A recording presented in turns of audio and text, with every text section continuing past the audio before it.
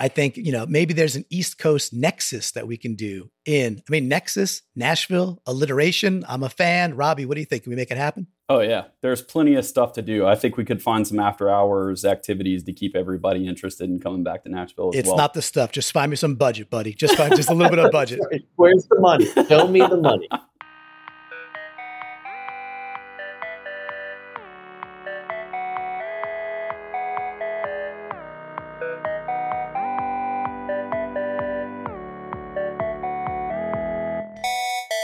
Welcome to Catalyst, the Launch by NTT Data podcast. Catalyst is an ongoing discussion for digital leaders dissatisfied with the status quo and yet optimistic about what's possible through smart technology and great people. And I'm joined by some great people today. First and foremost, I got Robert Elliott, Robbie, GM at Launch by NTT Data. Robbie, I know you're traveling. How's Smashville treating you? It's treating me well. It's a little hot, but it's a great city. I really love it. Yeah, I am ashamed. I'll ring the shame bell and take the walk. I've never been to Nashville yet. I've been to Knoxville, and I've never yet been to Nashville, and that's got to change. I'm 45 years old, and I live on the East Coast. Like, I don't know what I'm doing. So I'll get down there, Robbie, but it's great to have you on. And we said great people. You and I, probably good people. We're good people, but we got a great person on with us as well today. We have our guest. We have Brant Beard of Parallon, which is an HCA healthcare company.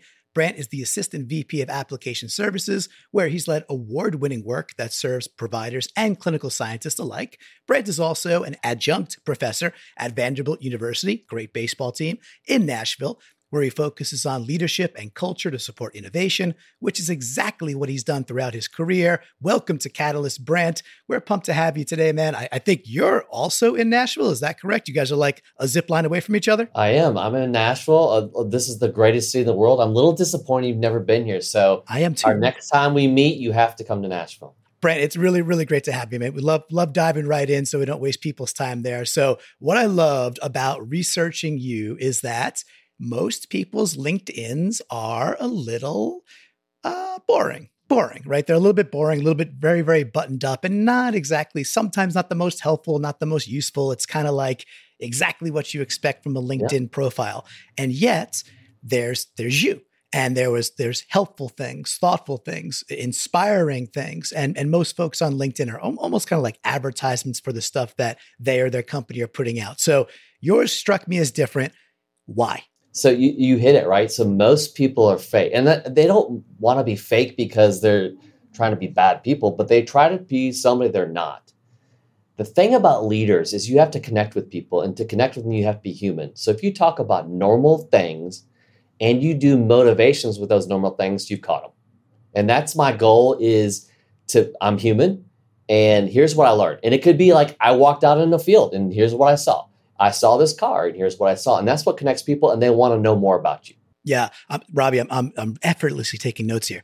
We got Brant so far as human, which that we got it. We got that one captured. And Brant, I think there was one that caught my attention. You say got me. It was a post about your son, about his musical endeavors and just kind of your, a little bit of a Conan O'Brien-esque of self-deprecation about your musical talent, and yet shining a light on what your son does. And that one kind of was one of the ones that caught my attention. What sparked that one for you? I think in life, everybody's trying to find their passion. Like what's their passion and purpose? And when you find somebody that's found that, they shine bright. And for me, I don't know how to play music, right? So I can try that and I can pretend like I'm that person, but that's not who I am. And the point of that is to find that passion, and it stands bright and people want to connect with that person. So we got a Nashville guy who can't play music. Robbie, you're visiting Nashville. Can you play music or hold a tune? What's your skills there? Absolutely not. I'm with Brant on that. I have no musical capabilities. I mean, Robbie, tell the truth. We heard that you sing, so tell them about your band. As they say in the South, I couldn't carry a tune in the bucket, right? So, I love it. Yeah. All right. So, Brant, you talk really a lot about leadership and culture. Again, it's not vapid, surface level things. You tie them directly to how they relate to innovation and environments that produce what are great innovation ecosystems. Yeah. So can you lay out for me and Robbie, how are they related and how are they also different, leadership and culture? Yeah, it's funny. So at Vanderbilt and at Lipscomb University, I teach a leadership class. And the first part is all about what is a leader. which leads into how do you make an effective organization? But it really starts with leadership. And I love your podcast, like the Catalyst, right? There's some things that I do with my team, and we call it a catalyst multiplier. So a catalyst is a person or event that quickly causes change. And as a leader, how do you cause change? But it's not you. You're a catalyst that causes change for the whole organization, and then it takes it on its own. And that's the point of leadership, is to connect with people, create a sense of urgency. Like, we can't stay where we're at. Even if we're awesome, like, how do we go to the next level? But you got to create an environment where people want to change. But it starts with leadership, connecting with people, motivating them. What's the vision of the organization? Like, when we get there, what will it feel like? And then how do I get them to stair step towards that? And that's been like my whole career, is creating that leadership pipeline, people that create that. So it's not just me, but the organization wants to improve and get better.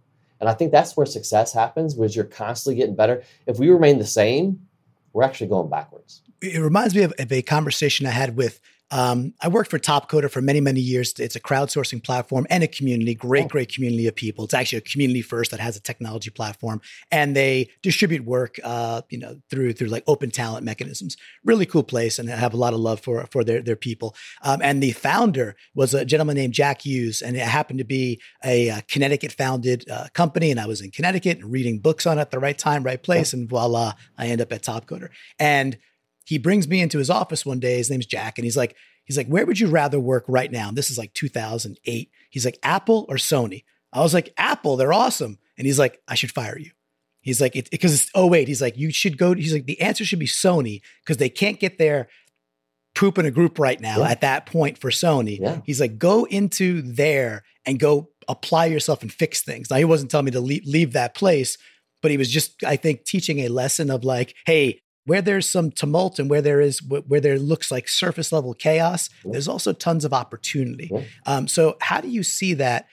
Where do you go to find and go to select and go to kind of, where do you look to the teams inside HCA Parallon, and how do you gauge where you're going to be most useful? What kind of people and what kind of work attracts you? Yeah, I think you hit it, right? So you can run towards a good environment or good situation, a good team, and you make it a little better, right? But if you see the opportunities where there is chaos, there is no leadership, there's no drive, there's no execution, that's like the place where leaders step up and grow.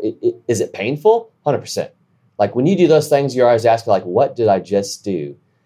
But it's there where leaders step up and create an environment that succeeds. And then other people want you in the organization. Like, you went to somewhere you didn't know. You made it better. It's not, when we say you, it's not you, right? You're creating the culture of the organization that gets better, and it thrives when you leave. And that's the whole point of you have leaders that go in there and they do it all themselves. The problem with those situations is when they step away from that environment, it collapses. And so great leaders go in, build the culture. And you ask the question, is culture and leadership separate? There's no separation. It has to be together. The leader creates the culture, but it's not a culture that's driven from the top down. It's the bottom up. You create the environment where everybody creates that culture, and they hold it up and they want to live towards that. And that's what you want. And most of my career is finding those opportunities where nobody else wants to be involved in it. And you get that call after you take over and like, who did you make mad? Like, why are you doing that? Because that's where you have the biggest impact. And for me, in life is finding purpose. And my purpose is to make teams. If I could do any career, it would be U12 girls soccer. Like, I'd be a coach of that all day long. I can't get paid for that. I'm not that great, but the coaching is what I do in my day-to-day job. Love it. It's really cool when you can apply things that you are passionate about, and then find vehicles and vestibules, if you will, inside the place that does pay you, good money to and then use those same skills or transport them or use near field skills as well, right? Yeah. And then Robbie, I want to ask you too. You've been working with Brant for a while, and there's a long-standing relationship there. How does that dynamic work when Brant's talking about bottom up culture? So yes, there could be messaging and of course leadership, and then the culture comes from the bottom and then back. So everything in the middle is just really homogenous and together. With your experience with Brant and say HCA and Parallon in general, how does that work? How does an outside team come in and still serve and challenge, right? It's both things, serve and challenge a team that like Brant is leading, what are some of the ways in which you make that effective? Yeah, I think, Brant touched on it. You meet leaders sometimes who are effective delegators.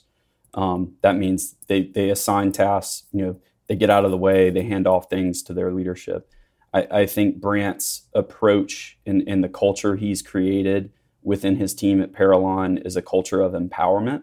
And that culture of empowerment allows partners like us to come in and feel empowered as well. We don't have a relationship where Brant's team comes in and tells us, hey, go do this, and we go do it. They come in and they ask us, hey, I've got to figure out how to do this. Can you help us figure out how to do this together?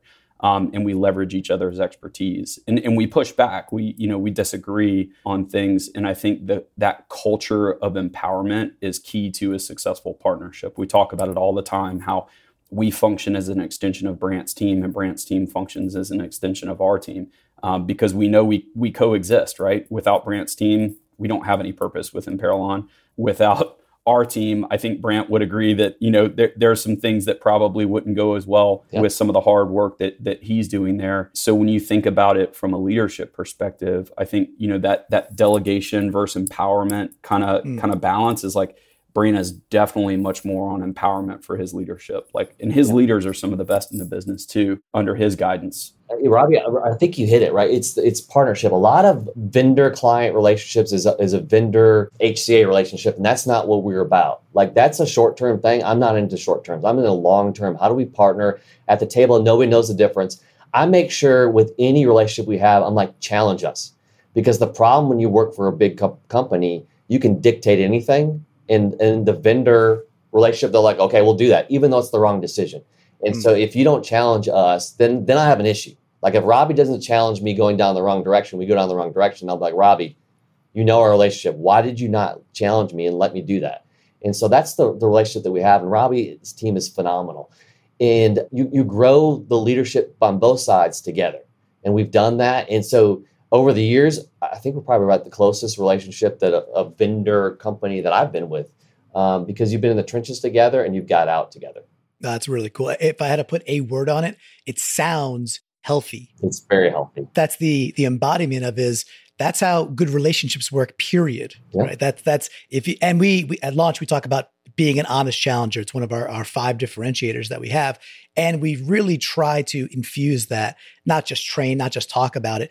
And then when it's time to work day in, day out, and I love that you pointed out, Brant, it's like, hey, why didn't you speak up, right? Why didn't you say, dude, that's the wrong path. You don't want to go there, whether it's outdated technology or just simply a bad experience, or you didn't overturn other rocks you should have overturned, whatever it might be. Again, I would just encapsulate that with healthy. So that's what healthy sounds like. And that's super cool. Now, and I think everybody kind of knows it when they feel it and they see it. We have relationships in our lives that are those, and then we have others that are not those. Yeah. So let's talk about the signs of when an environment isn't that, when it's not conducive, when it feels off. So Brant, what are must-haves for you that are like non-negotiables when you're trying to build the right environment? Yeah. Let's start there with building that base. What are the paramount, atomic pieces of building a healthy relationship look like? And then let's flip it and talk about what are things that when the environment is off, how do you know it's off? Yeah. So a lot of projects and things start, and we're executors, right? Most of us, we want to go straight and execute. Hey, we got something to deliver. Let's go execute. There are some key things you have to do up front. What's the vision? First, what's the mission of the organization that's both organizations involved or multiple organizations? Understand that mission. Then understand the vision of the project and how do we all fit into that. If you can't explain that and connect people, they don't really know what they're doing. And it's hard to motivate that when you don't have that. So for me, what's the vision? What's the impact we're doing? How do you individually fit into this and where we're going? Set that picture so people want to go on that journey. And when you're on that journey, you have to, I'm a big values person. And so you have to have values, and everybody has to understand what the values is. For us, is ingenuity, confidence, courage, accountability. That's the IT values. But for my organization, it's purpose, passion, and perseverance. Whatever going to happen, we're going to get through it. But what's our purpose with that? When you set those values, you have people rewarding those values, not like the leaders rewarding. That's great. We do that. But from within, people are like, hey, you're living perseverance. Here's what you did. then no matter what comes after the project, you're going to be successful. But the key to all this thing is I want the best team, but it's like any team. Like if I put the best athletes on a team and I don't set the values and tone of where we're going, we won't be successful because it's everybody over the team. I want the ball. I want to take the shots. I don't care. For any great organization, you have to make sure you set the tone, what's the value and what we're trying to do. And it's team over self. And you talk about an environment where you know it's not going well is when everybody starts pointing the finger at somebody else. It's not my fault. I couldn't do this. I hit a roadblock. I don't know what to do. And you start to see one quality step up, and it's the self over team. And that's the area you have to continue to bring everybody. It's like Patrick Lencioni's 5 dysfunctional team. You always have to go back to trust and build back up the team, but you're going up and down that pyramid. And that's the first sign that something is not right. I love it. And so how often do you intentionally repeat the things you talked about to create the environment? There was the 3 that you had in your particular organization. How often does your team hear that? How often does Robbie's team hear that from you when y'all are working together? Our thematic goal for organizations thrive with passion, perseverance, purpose. As a leader, you market it all the time. Anytime I'm in public talking, I'm going back to that. If you're not talking about it, it doesn't exist, right? And then they're not talking about it. So you have to constantly communicate. There's a principle, and I don't know where I got it. It's called the ACT principle. Affinity, communication, and trust, right? As leaders, the only thing we can touch is communication. If I communicate more, you trust me more, you feel better, and I communicate more because now we have a relationship, we're spinning in the right direction. If I'm not communicating, you're probably not trusting me, you're probably not feeling good. I'm a little nervous, we're going the wrong direction. So it really comes back to communication. Yeah. And it's, again, one of those things you could start to feel, and you feel, again, when it's off, right? You know when you don't have it. Yeah. Sometimes you could almost sometimes if you're not thinking about it and actively, intentionally setting it up for success and recognition, you could almost take it for granted sometimes if you're kind of not careful. But you certainly know when it's not there, and very often if you're there, it's a little late. Well, you got a lot of leaders do the upfront thing, and then they see something going wrong, and they ignore it. Right. Just get better. Right. And it won't, and it makes the conversation harder. And then they really want to ignore it because they don't want to have a crucial conversation. Right. Tough conversations. We talked about that. And then Robbie, your relationship with Parallon and Brant, how often do you get the 3 Ps in the conversation? And then how do you take what is an outside team, and make sure that they are also, I would say, honoring their code in that way? How does that process work? Yeah, I think, how Brant and my relationship started was actually, we're in a people business. We have challenges. Things aren't perfect. And what I started doing was after meetings where I felt like things didn't go well, I would call Brant. I would just call him. Nice. I'd say, hey, can we jump on the phone? And I would have a conversation with him. And like he said, it wasn't like a blame game, like we should do this. He wasn't falling on the sword. He was like, here's the challenge we have before us. Like that perseverance. Like, you've got to come to the conclusion about the path forward. We're not going to worry about the past. Let's fix this. What are we going to do to fix this? Very proactive. And so I think he embodied those values for us. Like, and that's what just improved and grew our partnership over the years. So I see that when we go into conversations about some challenge, either a new project, a new engagement, or a challenge within an existing project, is like, what's our purpose? Why are we here? What's the outcome we're trying to achieve, right? At launch, we're all about outcomes. And Brant and his team with their culture are there to define their purpose in terms of outcome for the patients within HCA, right? And their partners. So we really just rally around all of those values. And Brant and I spend a lot of time on the phone or texting or something like that. But none of it is like, you go do this. Well, I don't have time to chat. You just fix it. I've never had that conversation with Brant or any leader in his team.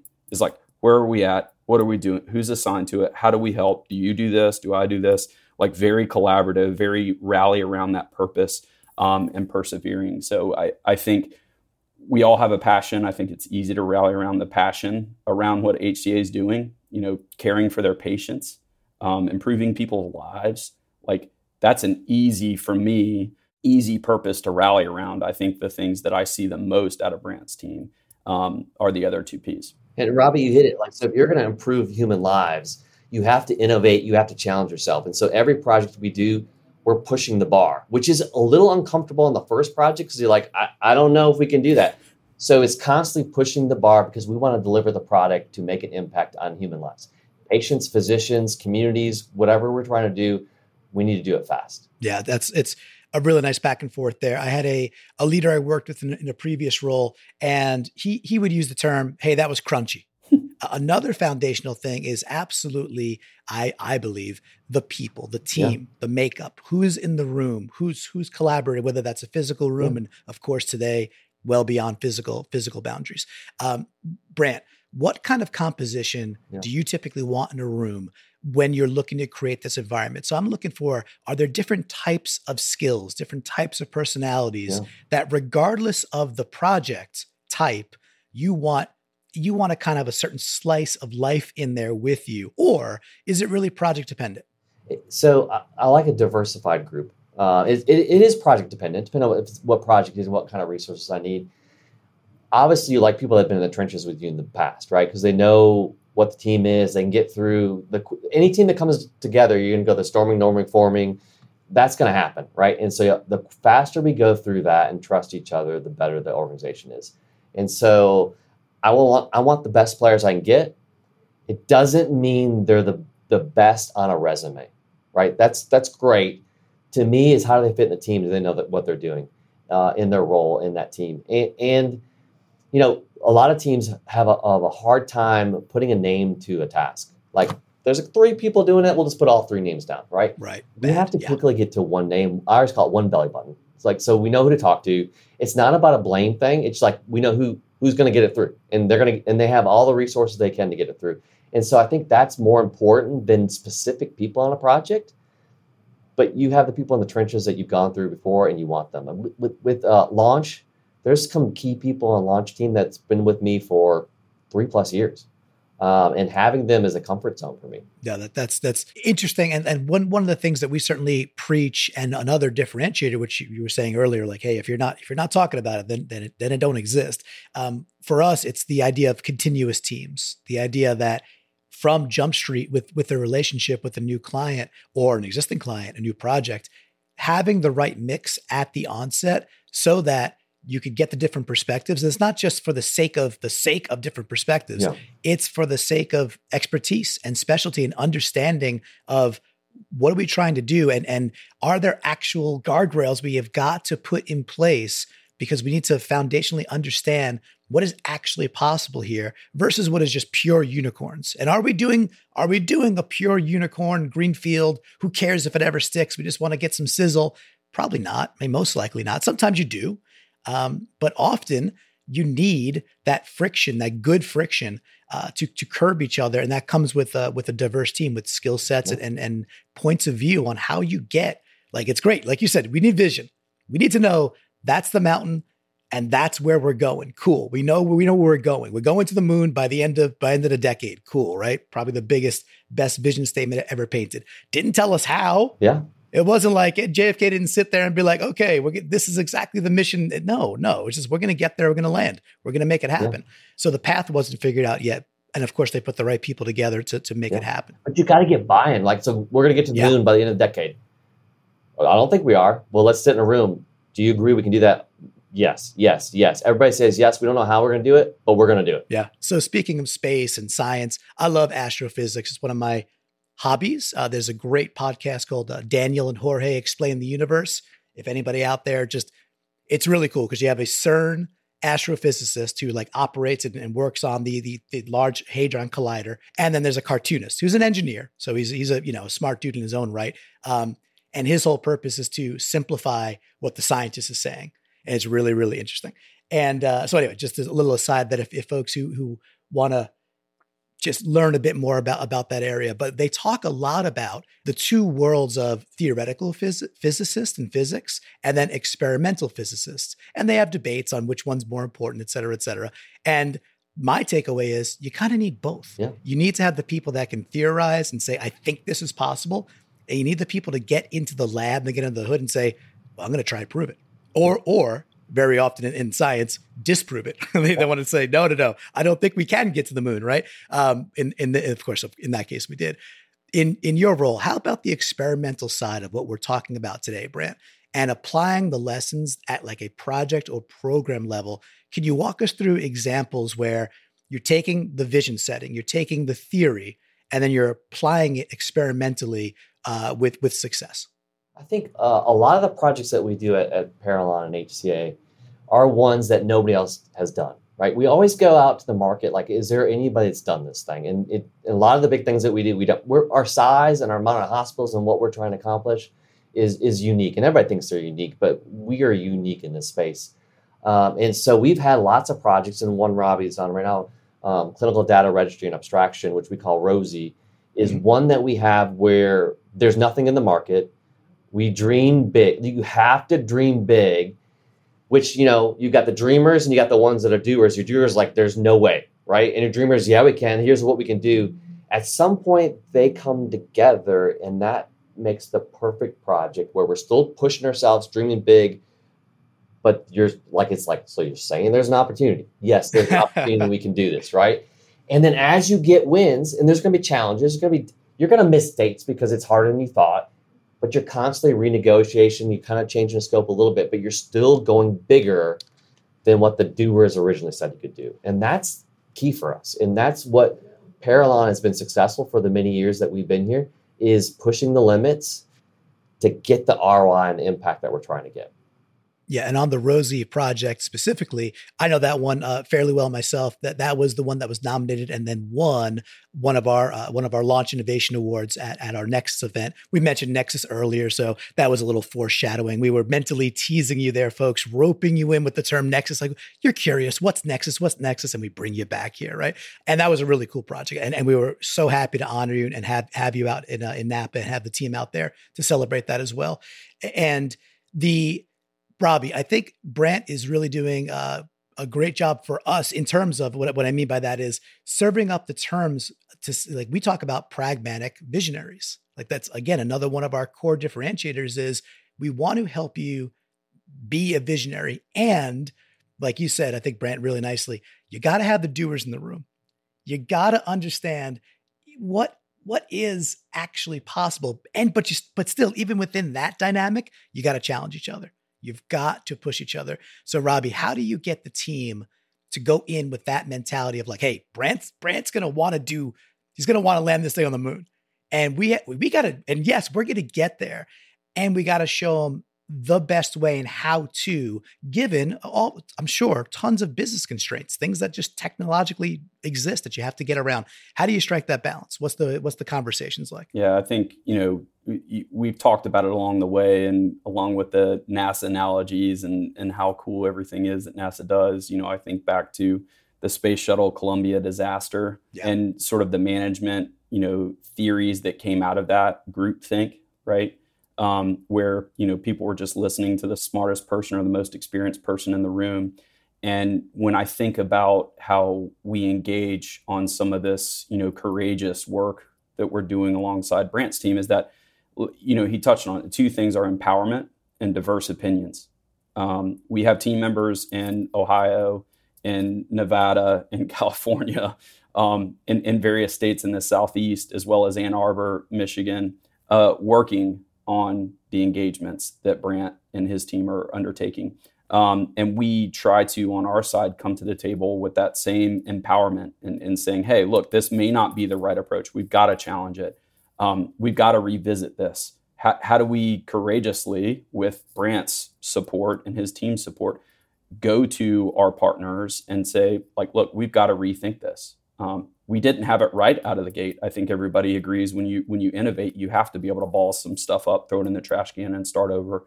And I think we've done that multiple times. So I always, empower our teams to be fearless when it comes to these engagements, to bring their opinions, bring their whole self to it, and say, hey, if you don't feel 100% comfortable, if you have some sort of feeling internally, express it. And we have a culture of collaboration, a culture of openness that allows us to do that. I mean, there's a lot of times where our team and Brant's team are like locked in a meeting or on Zoom calls for hours on end, trying to figure things out and brainstorming things and spitballing ideas. And, again, that culture of empowerment and that diverse opinions, diverse perspectives really comes into play there. Absolutely, 100%. Let's take it a step further. When you've got a vision set on a project or a product you want to go at, and you've got the right team, you believe you have the right team, tactically, what are some of the things you start to do with that team? Or what's the first thing you do with a team like that to get them to take it and then really get that experiment off the docks, if you will? Are there certain go-to things that you could share? Yeah, I think it's execution and making sure you have the right PMs, Scrum Masters involved that are driving things forward, and we understand the work that's happening, who's doing it, and where are we at. If it's successful, did you hit a roadblock? What can we get through that? And so you have the right amount of meetings at the right moment, at the right length with the right people, which is a lot of right things. We've all been in meetings like, we just spent an hour and I have no idea what we accomplished. When you have a culture like that, everything just goes off the rails. And so you have to make sure it's running. It's like a dance, right? Like when you watch dancers in a play or something and how they move, projects are the same way. And you'll know when the dance is off and you know when the dance is going good. But it out of the gate, making sure that's set and you're doing it. Yeah. And to me, that screams very strong, just PMs with great communication skill who understand how to prep and then execute. Yeah. And it might seem run of the mill. It might seem day to day. However, it is in many ways day to day. However, like you said, if it's off, it has such a negative impact on every single person on that call. And then also it bleeds out because then someone goes to Slack and says, oh my gosh, you spent 45 minutes and nothing. It permeates in a really negative way. And we talked about that cycle you were hinting at earlier, and it really can reverse things in a way that you just don't want, right? And then what about things like design-led versus technical MVPs? Is that more, hey, it's project dependent, or is there a philosophy that you'd rather lead out with a design-led piece, or like, no, let's get a functioning piece of software first and foremost, or is there a hybrid? So I am about all the MVPs, but I think you have the right designs up front to get to an MVP. Again, if you don't design it properly, the MVP won't be successful. Yeah. And that's the problem with a lot of technology projects is you got the technical people leading where they're great at this, but not at that. And they're going to design something that doesn't work well. And it's not thinking about the end user. So you can't skip that process of the design and have the right UI, UX people involved. Yeah, to me, that's certainly makes sense to me as well. And I guess from your perspective, Robbie, do you have to convince certain people, not just at Parallon, but when you're talking with clients, do you sometimes have to convince them like, no, we should spend time on the UI, UX, the user research, the early stage prototyping and testing with like high fidelity, even low fidelity design? Do you still feel like you have to do convincing of that and that some folks don't see the value quite yet? Or has kind of the world of technology caught up with that philosophy? I mean, I think in general, in the market, a lot of folks have not caught up to it. I think, at launch, our propensity to get working software in people's hands as fast as possible, and having design-led engagements, like, Brant said, that's served us well within Brant's team. I think for the CDRA project, the Rosie project, like Brant said, we went from like a 75 slide PowerPoint presentation to a POC within 2 months.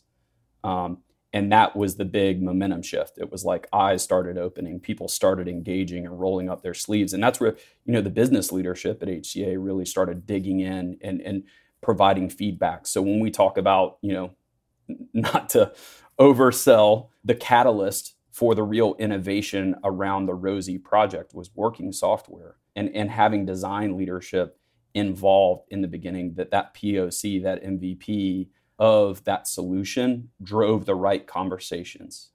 Because it's easy to speculate over something that doesn't exist. It's easy to get into a circular conversation about what this thing should be until it exists. Once it exists, then the people who really have the vision for what the solution would be roll up their sleeves and start, well, it'd be better if this happened. It'd be better. What about this? Can we do that? Like, then you get meaningful feedback.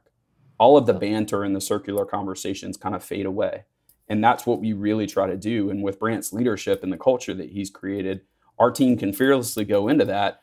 We can say, attend all of these meetings, talk about all of these details and the strategy behind this and all that, and glean from that the right insights, and in the right way, go work on something and put working software in people's hands to then drive it even more forward and capitalize on that momentum. And that's the relationship we have. But yeah, I think broader market perspective is not a lot of people really trust that working software can do that. Yeah. But we've done that with every engagement with Brant and his team. Which is a testament to, again, back to leadership and culture. And then Brant, what Robbie was detailing, that what came up for me is like my shoulders start going up in a positive way of like, ooh, because I know that feeling. I know when you get to an MVP and you have that holy, you know what moment, like, oh, this is possible. Yeah. And it's not just, okay, we're going to go to the moon and we have this vision. And then you have your discussions and you go, yeah, we think we can do it. We think we can do it. We think we can do it. Aggressive timeline, but we think we can do it. And then you get that first piece. And especially if it is designed, right? If it does have we're not saying it's a finished polish, of course, but if it has the right look, if it has the right feel, if it has the right care, is the way I'd put it in there, that they've already pre-thought about the user and it's applied through the technology. How do you use that back to culture? How do you use that as a mechanism for further acceleration? Like, I mean, literally, how do you take it around and parade it? And who do you bring that to? Yeah. When we say partnership, it's a partnership with everybody. So for us, it's the business partnership. They're the ones financing it. They're the ones selling it. We're there with them. And when you get to like MVP and you can touch it, feel it, you can start seeing it, then it's real. The thing is, when you start now communicating that and bring it to the higher executives, they love it. How do you do it faster? Now, I want it now, more. So you have to balance that out because that's where it's going to go, right? So you got to balance getting the more and what's the ROI. But that is the success. If you can't give an MVP, then it's like the trust with you is kind of going away. And if we're going to invest this kind of money, is there somewhere else we can invest in the company? It's a better ROI for the company. So you have to hit some of these things. If you try to go beyond MVP before MVP, it probably won't last the next year's budgeting process. Which is, I think, fascinating too, because back to the idea of pragmatic visionary, and it's not to put it in a box. It is to say, though, that there is a effective way to do it. Yes. There is an effective way to stage these things, and they're not without intent. They're not without aim. They're very, very much purposeful because they give you the right momentum that we believe HCA, Parallon, just our clients in general, or not our clients, people who might listen to this that are not clients yet, never will be. Doesn't really matter. It's just about the right thing at the right time. You said earlier, right meaning, right duration, right time, right outcome. Right MVP at the right time to really give you that acceleration, and then yet have the smarts to make sure you're curbing up the level going up to say, okay, yes, we're glad you love it and we're glad you're going to fund it. It's not ready to go to the moon yet. Yeah, here's the real timeline. And no, you can't demo it next week at our big thing, right? No. Because that's always, we're going to demo it. Like, not quite yet. But that's always a fun, but that's a great place to be. That's a great problem to have. I mean, yeah, you're Vanderbilt, right? That's a pitching warehouse, too much pitching in baseball, right? Really, really good problem to have. Brant, we mentioned LinkedIn earlier. I'd love for folks to make sure that they are connecting with you. I find you to be an open collaborator, and I bet we'd welcome folks who are listeners to hit you up and ask questions and just connect as a human, as you said. So it's Brant, Brant, Beard, Beard. Best way to find you, just go search on LinkedIn. Is that it? Or is there a Twitter? Or is there some other place where you have search on LinkedIn? I talk to everybody. So to reach out, ask to talk to me. I love to talk to you. My job is to make people better in this world. And so if I can help in any way, I'm always available. Yeah. And Brant, you mentioned your job and we just got on before, we talked a few minutes before we recorded that now you're taking on a dual role. So I think it'd be kind of nice to, we went through all this culture innovation things and, VP of application services, I think from the top of the sheet, it's something like that. It's close enough to the pin, but now you have this dual role that really is about the things we just spent, 45, 50 minutes chatting about. Yeah. What's the title of that role and when did you start? Yeah. So I'm AVP of workforce talent development now. And so I'm transitioning to that role. And it's kind of like everything we talked about, but not just doing it for my department, doing it for all of ITG at HCA, which is about 6,000 employees. So you think from connecting with universities to onboarding, to technical training, to leadership training, to retirement, and how can we utilize you after you leave the company? And so it's everything there. And I think about, you look at your day and what you're really good at and what you're excellent at. And I took what I'm excellent at. It's now my full-time job. Love it. Hey, what a great place to land all that.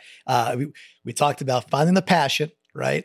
And then finding ways to magnify that in your professional world, right? So that you can do more U12 coaching, so that Robbie, you can get out with your son and coach more U7. So I want to give a huge thanks, Robbie. Foremost, thank you for coming on and co-hosting with me today. Enjoy Nashville. I know it's hot. Stay cool down there, brother. Have fun. Hopefully you get to see Brant later today. And of course, a huge thanks to Brant Beer for joining us on Catalyst. I can say with full sincerity, go find him on LinkedIn. You'll be glad you did. Brant, we appreciate you sharing your head and your heart with us today, because in this studio, we believe in shipping software over slideware that fast will follow smooth, and aiming to create digital experiences that move millions is a very worthy pursuit.